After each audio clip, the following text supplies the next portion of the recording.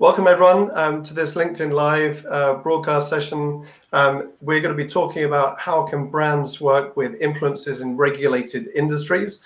I'm Tim, CEO of Onalytica. We provide influence marketing and advocacy software to enterprise brands and help them connect with experts and influencers to create inspiring content. So today I'm very excited. We're going to be talking about the challenges of regulated industries and how best these can be overcome when partnering with influencers to create and promote content. I'm delighted to be joined by three amazing experts in this area. So first of all, Luke Brynley-Jones, based in Cambridge in the UK, founder and CEO of OST, the social media agency. Luke says he helps serious people to understand social media. I can assure you that he's not all serious himself, but he does mean business. I've worked with him for many years, and he's worked with a lot of influencers in regulated industries, such as finance and pharma, and very well qualified to talk about this topic. We're also joined by Pylarinou, if I'm pronouncing that correctly, normally based in Freiburg, Switzerland, but today is speaking to you from Greece. She's a very well-known fintech and blockchain influencer, and she's founder of her own advisory practice. And Kevin Jackson, last but not least, based in Virginia, near Washington, D.C., CEO and founder of GC GlobalNet, and a globally recognized cybersecurity and cloud computing expert. So a very warm welcome to everyone. Just before I get started, I just really wanted to provide a bit of background about why we're doing this LinkedIn Live session. Influencer marketing is seen by many brands as a B2C play, but actually there's arguably a significantly greater opportunity for B2B brands for influencer marketing. And heavily regulated industries have enough challenges with creating content through their brands and their employees without adding external influencers into the mix. And creating content with external influencers in heavily regulated industries has some challenges, and a lot of brands, therefore don't leverage that opportunity, which I think is a shame. In this LinkedIn Live, we're going to discuss many of the challenges, also some of the solutions for how you can get through this. There are many regulated industries. So you were talking about finance and tech, but they could be pharma, agriculture, travel and transportation, telecoms, fisheries, forestry, for example. So there are many, many different sectors. There are also different regulatory bodies per country and region. From an advertising promotional standpoint, there are different regulators, such as the FTC in the US and the ASA in the UK. Today, we're going to be talking mainly about the finance and tech industry, and we're going to be talking about US and European regulators. So really excited to get started. Just wanted to ask each of the experts on the panel here today to say a bit more about yourselves and to talk about some of the challenges that you have faced from creating influencer content in regulated industries. So that would be great. So Luke, if you wouldn't mind kicking off, that would be fantastic. And then followed by Effie and then Kevin. Thanks, Tim. Great to be on here. Yeah, absolutely. So I guess, from an agency perspective, we work with lots of clients. We're in B2B. So, all of our clients are in this kind of space, largely tech as well. So we've, in recent years, quite often come across companies that are really hesitant to get into influencer marketing because of the regulatory side of things. There are other hesitancies as well, that they're sort of, a lot of them looking for leads, and they're wondering whether influencer marketing will generate that and all these things. So we found kind of as an agency that we're needing to sort of do the research for them and dig into these topics for them, because often, although they're quite up on their regulations, they don't know how they apply to influence marketing. And that seems to be the big gap that exists at the moment, this lack of knowledge. And even when you talk to the regulators in the different sectors, they don't really understand influencer marketing generally either. So there's this big gap, and we're just part of the solution, kind of filling that gap with knowledge and insights. But to be clear, in my view, I think most sectors are kind of making this up on the fly at the moment. So there's no right or wrong answers to some extent. Fantastic. So you're working as real educators, both from the regulatory standpoint and from the influencers, and probably from the brands as well. So sounds like you're really helping advance the industry. Effie, would love to get a bit more background about you and and some of your experiences about the challenges. Yeah, well, I come from the traditional finance industry. I started my career on Wall Street in New York. Of course, a very highly regulated industry. I cannot forget the team of lawyers that we had to check for everything internally and externally, whether it was research, communication, term sheets, anything had to go through compliance with the lawyers and so on. In that respect, nothing has changed in the industry. And at the same time, when I think of all the innovators, call them the fintechs, they may have a lighter regulation initially, but as they grow up, they start to also get into the regulatory hurdles and the complexities, because as you already mentioned, the world is diverse. Cross-border business is tough from a regulatory point of view. I'm sure we'll have the opportunity to talk about these challenges. I've been working and focused on the fintech industry, and that's not only the startups, it includes technology vendors, it includes incumbent banks and financial institutions, and the startups, of course. And I help them mainly in their thought leadership and their content creation. And again, I look forward to discussing more details and sharing my experience of how it's been. And as I assume everybody will say, the business has changed a lot over the past 1 or 2 years with COVID. So over to you, Kevin. Well, thank you very much, Effie and Luke. I am just so honored to be here on the same screen with you. And as you have said, business has changed a lot. And change is something that's not only continuous, but it's accelerating. And I think that's one of the major reasons why influencers are becoming so, or have become so important in the B2B world. Just by what we're doing today, business is global. We're in Greece, we're in the UK, we're in the US. We have people that are looking at us from all over the world. So when you are communicating across the industry, you have to leverage mass media medium and make observations from a global perspective. And this is one thing that it's even more critical when you're operating in a highly regulated industry.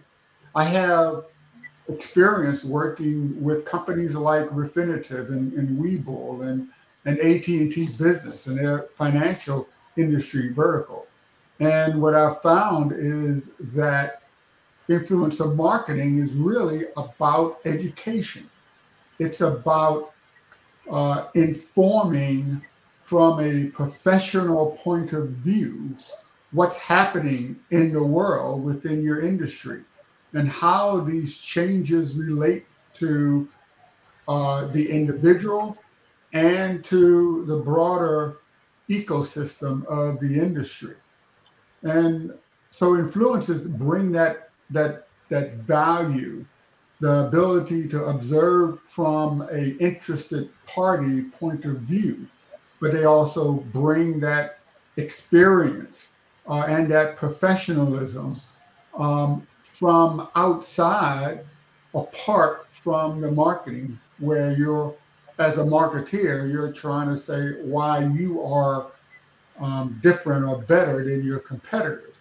But from an influencer point of view, you're explaining what's happening across the industry. So that's what's changing. And it's really driven by this digital transformation. So thank you very much for the opportunity to discuss it. Yeah, I think what's really interesting already is that education has been the main word, I think, used both in terms of explaining the regulatory and compliance landscape, but also with influencers actually, their main job being to educate the marketplace. So I guess when it comes to creating content, what is the right? I mean, Luke, what would you say is the most successful, content, and maybe the most compliant content? Because I imagine there are going to be issues with live content. If this was a financial podcast, for example, we were going live and maybe there wasn't lots of financial expertise, that might present a brand risk, for example. But your written blog might be signed off, but you also want to have agile content, and video is very impactful nowadays. So what would you say is the right or the most effective content in regulated industries? Well, it all comes down to trust, really, and that's the key thing. All of these businesses are putting out lots of communication all day, every day, in different ways, and all of that technically is regulated in different ways. So the key thing is how do they manage to do that without getting the lawyers to read and rewrite everything? And it's really that they trust that their teams are doing it right, and they've done it right so many times that they trust them to do it. So that's our role, really, is to build that trust in whatever medium or format we're doing. So typically, yes, we'll start with something low risk. So we'll contact Kevin and say, Kevin, we'd love to quote you, we'd love to get you involved in something. Maybe you can give us a written quote and we can include that in something. And that'll get reviewed by lawyers and approved, whatever, and they'll look at Kevin and go, well, okay, he is an expert, we trust him, and they'll let us go forward with that. But before they'll let us do a live like this, a LinkedIn live or something, we would have to have gone through that process quite a few times to get that trust. So for me, it's not really about the format. It's about, starting small, building the trust internally, and then having the right to go out and do the live stuff and get really excited. Because actually, if we were to say, yeah, we're going to put Effie on stage at an event, quite quickly they would go, okay, that's great, yeah, you can go and do that. So it's already happening in a real life environment. But suddenly, as soon as you take it virtual, take it online, give it a permanence, they're a bit more worried about it. So, yeah, I think that is fascinating, isn't it? Because I know that Effie, you do some global event speaking. So yeah, have you found what content formats have you found to be very effective that maybe don't have to go through as so many regulatory checks? Well, I mean, it depends on the size of the business that you're working. I mean, in finance, not all businesses are regulated with the same degree, if you like. You have, for example, a bank with a full banking license or a universal banking license. There you will naturally expect more scrutiny versus a fintech or a payment institution with an e-money license. So it really varies. For me, my experience is that both blogs and recorded interviews, recorded videos where there's some type of preparation and there's some potential to edit, those are the safest types of content. And in terms of live video and live sessions, what I like and what I've done in my experience is if we are discussing a research piece, a white paper that the client has put out, or a survey that we've already written a blog about, and we want to animate it and repurpose it, then we can do a live, because as Kevin was saying, and as Luke was saying, there's the experience and the trust of what are the limits of what we need to discuss. So I like to think of it as building around a core theme, be it a research piece, be it a trend, be it a challenge. If we're talking about new regulation, how to use this technology for a certain type of new regulation, then we build up our content. And the safest way is to start with a blog, to start with a pre-recorded interview, and then repurpose with live video. Great, fantastic. I love that. And Kevin, so yeah, could you dig into a bit more detail of some of the experiences? You mentioned AT&T Business and Refinitiv as well. Talk to us a bit about some of the challenges or some of the codes of conduct that you've had to sort of go through as an influencer when working and partnering with those brands. I think that was a pretty interesting term you used when you say code of conduct, because the very first place you start when you're thinking about working with an influencer is you have to know that an effective influencer in any industry is a practicing professional that has gained deep business insight through longevity and varied experience, right? The difference between doing this in a regulated and a non-regulated industry is that experience includes a deep understanding of applicable laws and regulations. That is a must. But it only begins there, because you not only have to be a professional and a good professional, you really have to be good at what you do, but you have to have journalistic morality, right? You have to follow a code of conduct of a journalist, that you're going to speak the truth, that you're not a mouthpiece, okay? So that's another code of conduct you have to think about. Also, you are a service provider to your customer. So you have a duty to help your customer, to fulfill your customer's goals, aspirations, and requirements. And in doing that, you have to make sure that they align with your own viewpoints, your own goals, and what your professional position is, as well as your journalistic position. And finally, you have a code of conduct to your audience. You are a content provider. They are listening to you because they believe you. They want to learn from you. As we said before, a lot of this is education. So you must be truthful. You need to maintain your independence. In fact, an influencer's independence is what makes them a powerful influencer for a customer. So they align. So there's really 4 codes that you have to align by: your professional code, journalistic code, your code as a service provider to your customer, and as a content provider to your audience. So it can get difficult. Yeah, and I'd like to add to what Kevin said, Tim, because really he raised some great points.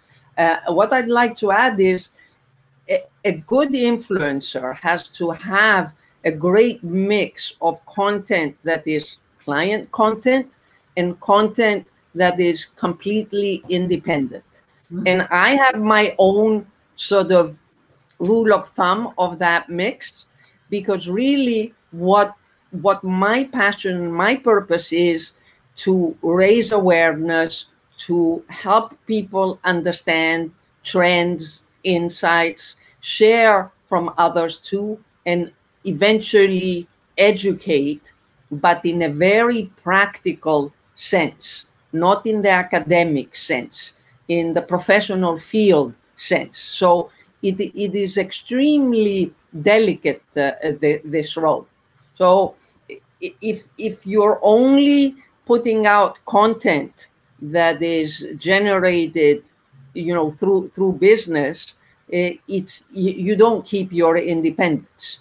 And in that process, you also formulate what are the specific themes that you care about to talk about. If you're, in the finance industry, are you more talking about wealth management or, the fiduciary duties? Are you talking more about regulatory challenges? Are you talking more about sustainability? All those issues, and how can you help clients that care about those issues? So influencers at the B2B level are also developing specialties, if you want. Yes. I love what... Just sort of as an add-on to that, it requires mutual respect between the brand and the influencer. They have to respect the knowledge of each other. And this education role of an influencer is not just to the audience, it's to the brand as well. I absolutely love this. I think when we were talking about doing this LinkedIn Live, April Rudin, who's a well-known fintech influencer globally as well, she was talking about you got to get the right content and you've got to get expertise within the industry. And I think that resonates really well with what both you, Effie, and Kevin have been saying, that you both are from the sort of finance and tech industries. You understand it. You understand the regulatory environment, and you want to maintain your independent voice, and you're working with the mindset of a journalist as well, which is absolutely brilliant. And I love the independence angle and the sort of two-way partnership, because you have to obviously serve your audience, and the brand is accessing that as well.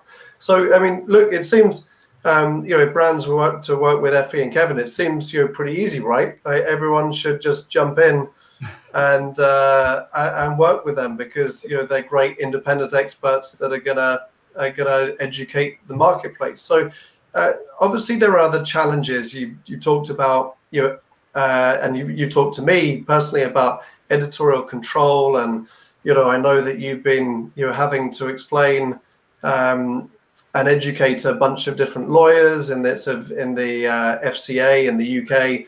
So it would be great to understand some of the other challenges which you've experienced from maybe from an advertising standpoint. When great influencers like Effie and Kevin are creating content, what are the regulations? Should they put hashtag spon or ad? I mean, they're not really advertising. They've got independent voices.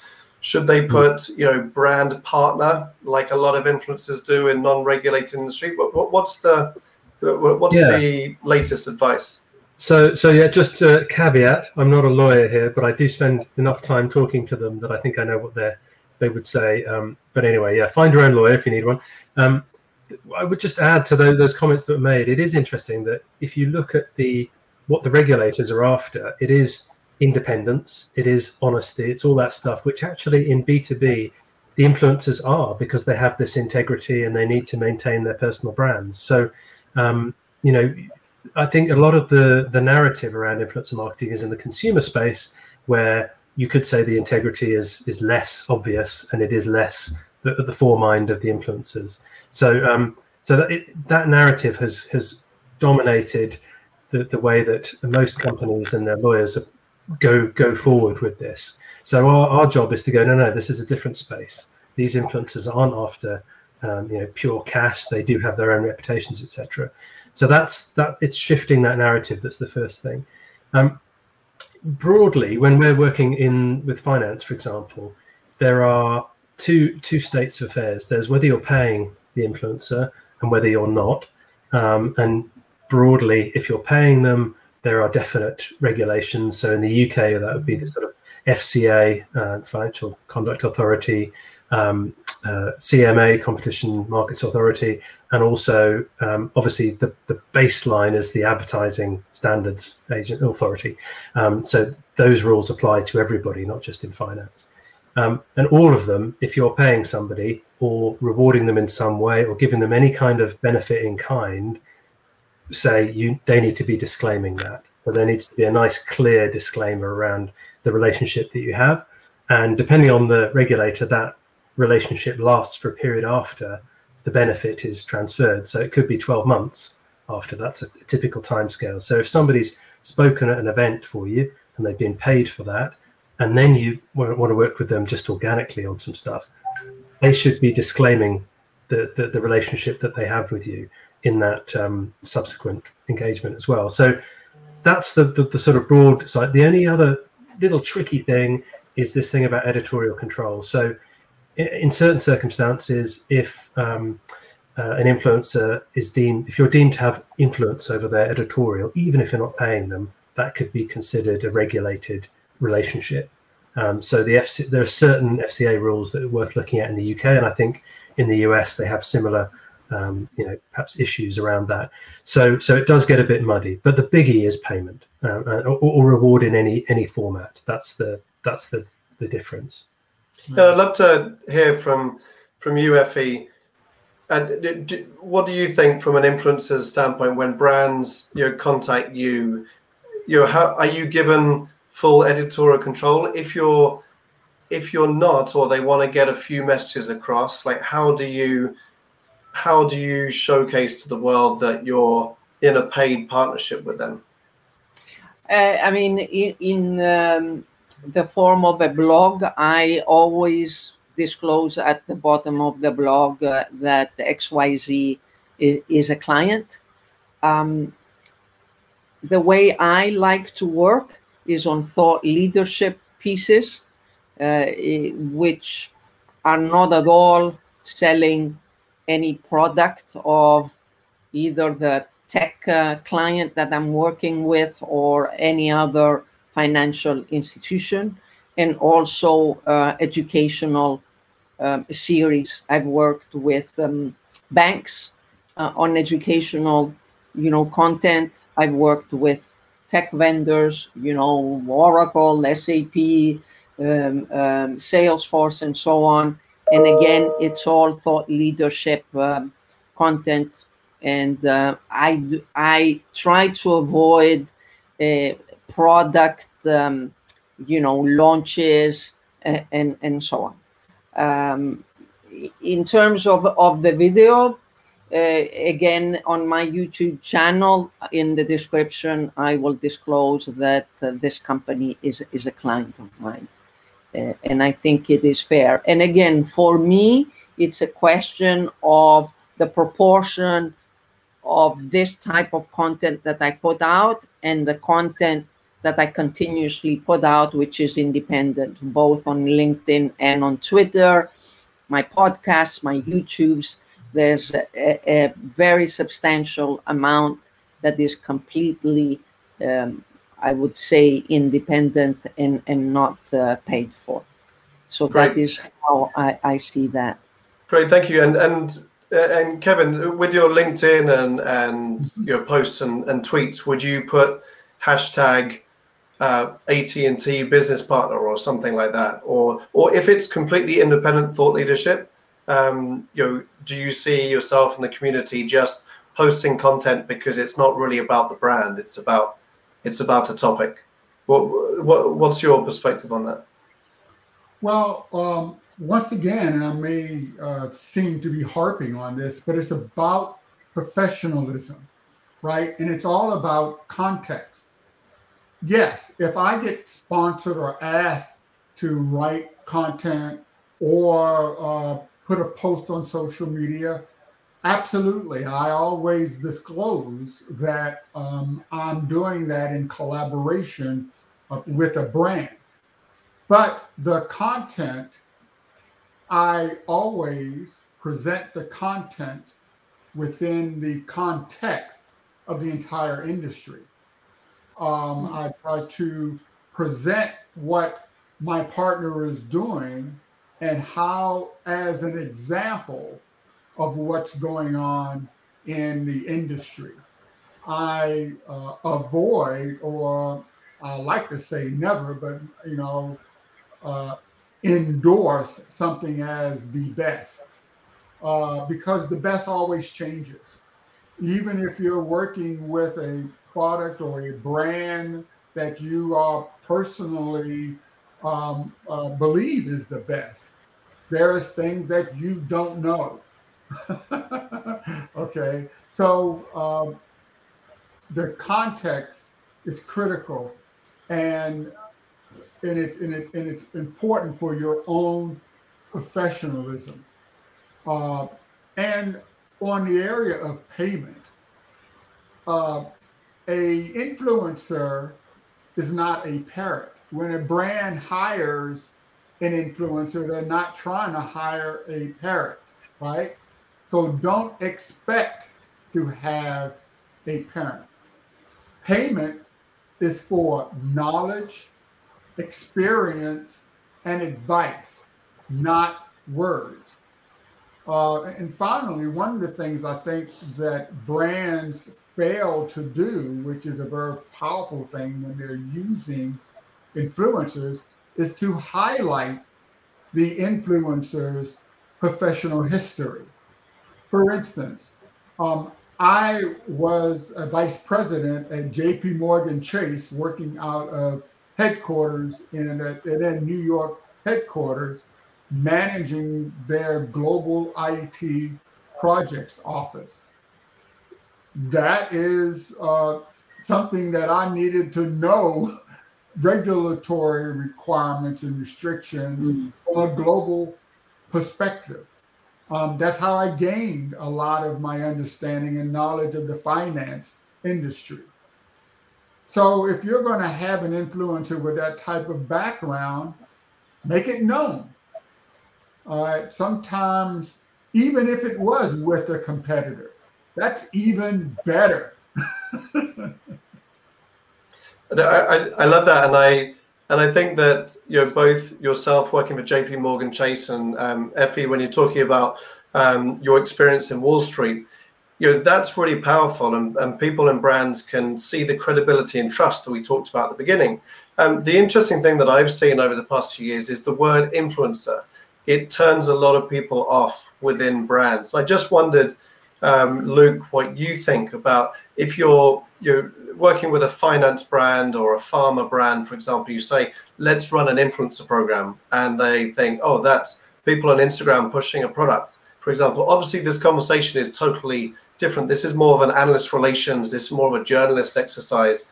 What do you think the best ways of describing your influencer-generated content in a regulated industry so that it actually it sits as like, these are just wonderful industry experts creating educational content for your brand? Yeah, I mean, the terminology does definitely, it's part of that sort of narrative that we step into, sadly, in many situations. So if we can go in and, for example, with Sage, you're familiar, Tim, the accountancy software company, with them, we set up their global influencer program as their experts program. And I think that automatically set us off down the right route because we had them termed as experts. We validated each individual as an expert, and then we worked with them and they were accepted across the business in that sense. Whereas with other companies, they want to go with the term influencer, and it does cause a few issues. So definitely makes a difference, the terminology around that. I think the other thing is getting into the detail of who these people are. So as you all know as well, Tim, I mean, there are sort of amplifiers in sectors. So people who have large followings on social channels who aren't necessarily subject matter experts. And at the other end of the scale, obviously, you've got some really brilliant subject matter experts who don't have a lot of followers. So we're always trying to find a middle ground between that so that we're getting people who do have a genuine audience and a reach and impact, but also have the expertise to go with it. And it's getting agreement with the client and the influencers in between the two of what level we're going in at. And so the expectations are set and everybody knows, what we're going in as. Whereas some companies really want to go for the amplifier route. They're just after driving their reach and awareness, and that's what they want to go for. So those things can be balanced, need to be balanced. And I'd love to get Effie and Kevin your perspective on the term influencer. Do you like being called an influencer? Would you rather be an industry expert that's going to create thought leadership content? What's your perspective, and And also, do people come to you saying, "I'd like you to promote this article" or something like that? I'd love to get the perspectives on those two questions. Yes. Go ahead, Kevin. Okay, so I mean, the term influencer and also in some parts of the world, key opinion leader are also used.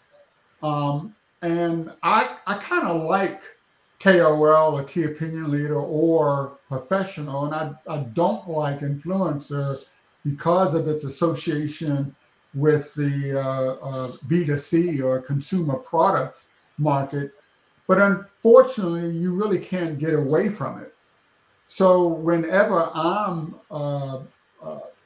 in this type of discussion, even if they're calling it an influencer, I like to highlight the fact that I'm a thought leader in industry. I create content to educate the marketplace and the consumers of the products and services from that marketplace. And I always emphasize that in the content that I produce. And even more important, lawyers need education too. So when you're talking to the lawyers about limits, restrictions, or what they depend on precedents. But in what we are doing, that precedence doesn't exist. And things are changing so fast that what precedents you may think existed was set a year ago, they change. So that being active within an industry and being an industry thought leader is critical. So, and if you continually position yourself in that way, then it doesn't matter what they call you. If they call you an influencer, it doesn't matter because you have gained trust with your audience within the industry, and you can remain independent. Great, fantastic. What do you think, Effie? I mean, I'm with Kevin. I don't like the umbrella term influencer, but we can't get away from it. To me, also thought leader, content creator. I like to stress content creation because that's what I do, and that's how I feel that I'm different than others. I'm passionate about it. I write blogs, I do video, I do audio, I do posters. This is what I look to do. And I have the industry expertise. I didn't, wake up one day and say that, okay, this is what I'm going to do. I mean, obviously on the innovation front, it's learning by doing and developing a network globally to follow the trends. I think it's important to share with our audience that the business, the B2B influencer business has changed over this COVID era. I have experienced this, and I assume most in our business have, because digital business has increased, because brands were more open to, if you want, experiment with new content. I had the chance to work with more brands, both publicly but also privately.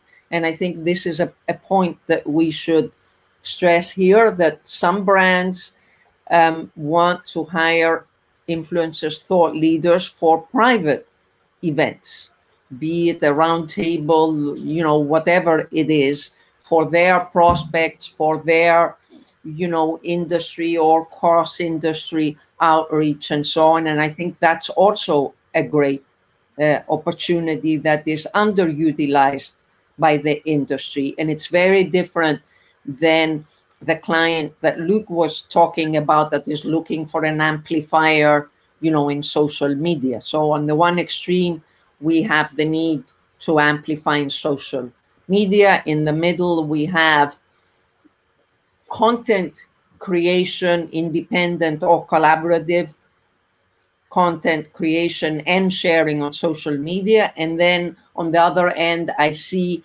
private collaboration with the brands. And I think all of them are underutilized, but the private part is even more underutilized. And there's a lot that we can do and customize and design with clients.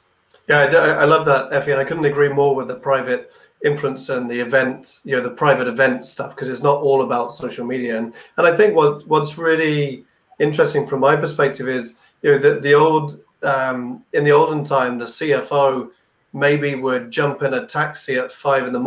and read the paper, and they would be influenced by different mediums now. And I just wondered, in the sort of regulated industries like pharma, like finance, whether, Luke, you think that the audience has, how the audience has changed over the years, whether this kind of traditional audience that brands are trying to reach is now on social, now on LinkedIn and Twitter, as well as obviously having the events, because events used to be, obviously one of the main channels for influence, and also obviously through traditional journalism and advertising. Yeah, interesting. I think certainly, everybody mentioned at the beginning, business has changed over the last couple of years. One of the things we've noticed is that we often get higher caliber individuals joining virtual activities and events that we perhaps didn't before. I think there has been we've all had to go kind of virtual with our engagements, the things we watch, the things we look out for. Many people have become re-engaged with LinkedIn as a platform.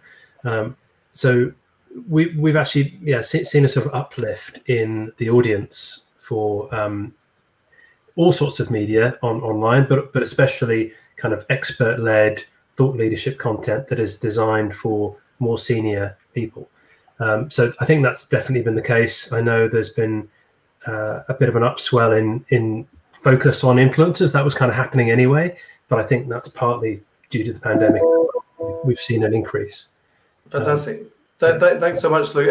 And Clifton just posted a comment. Many super helpful tips and insights. Thank you so much for taking time to share your knowledge. So thank you very much for watching, Clifton, for commenting on the LinkedIn Live.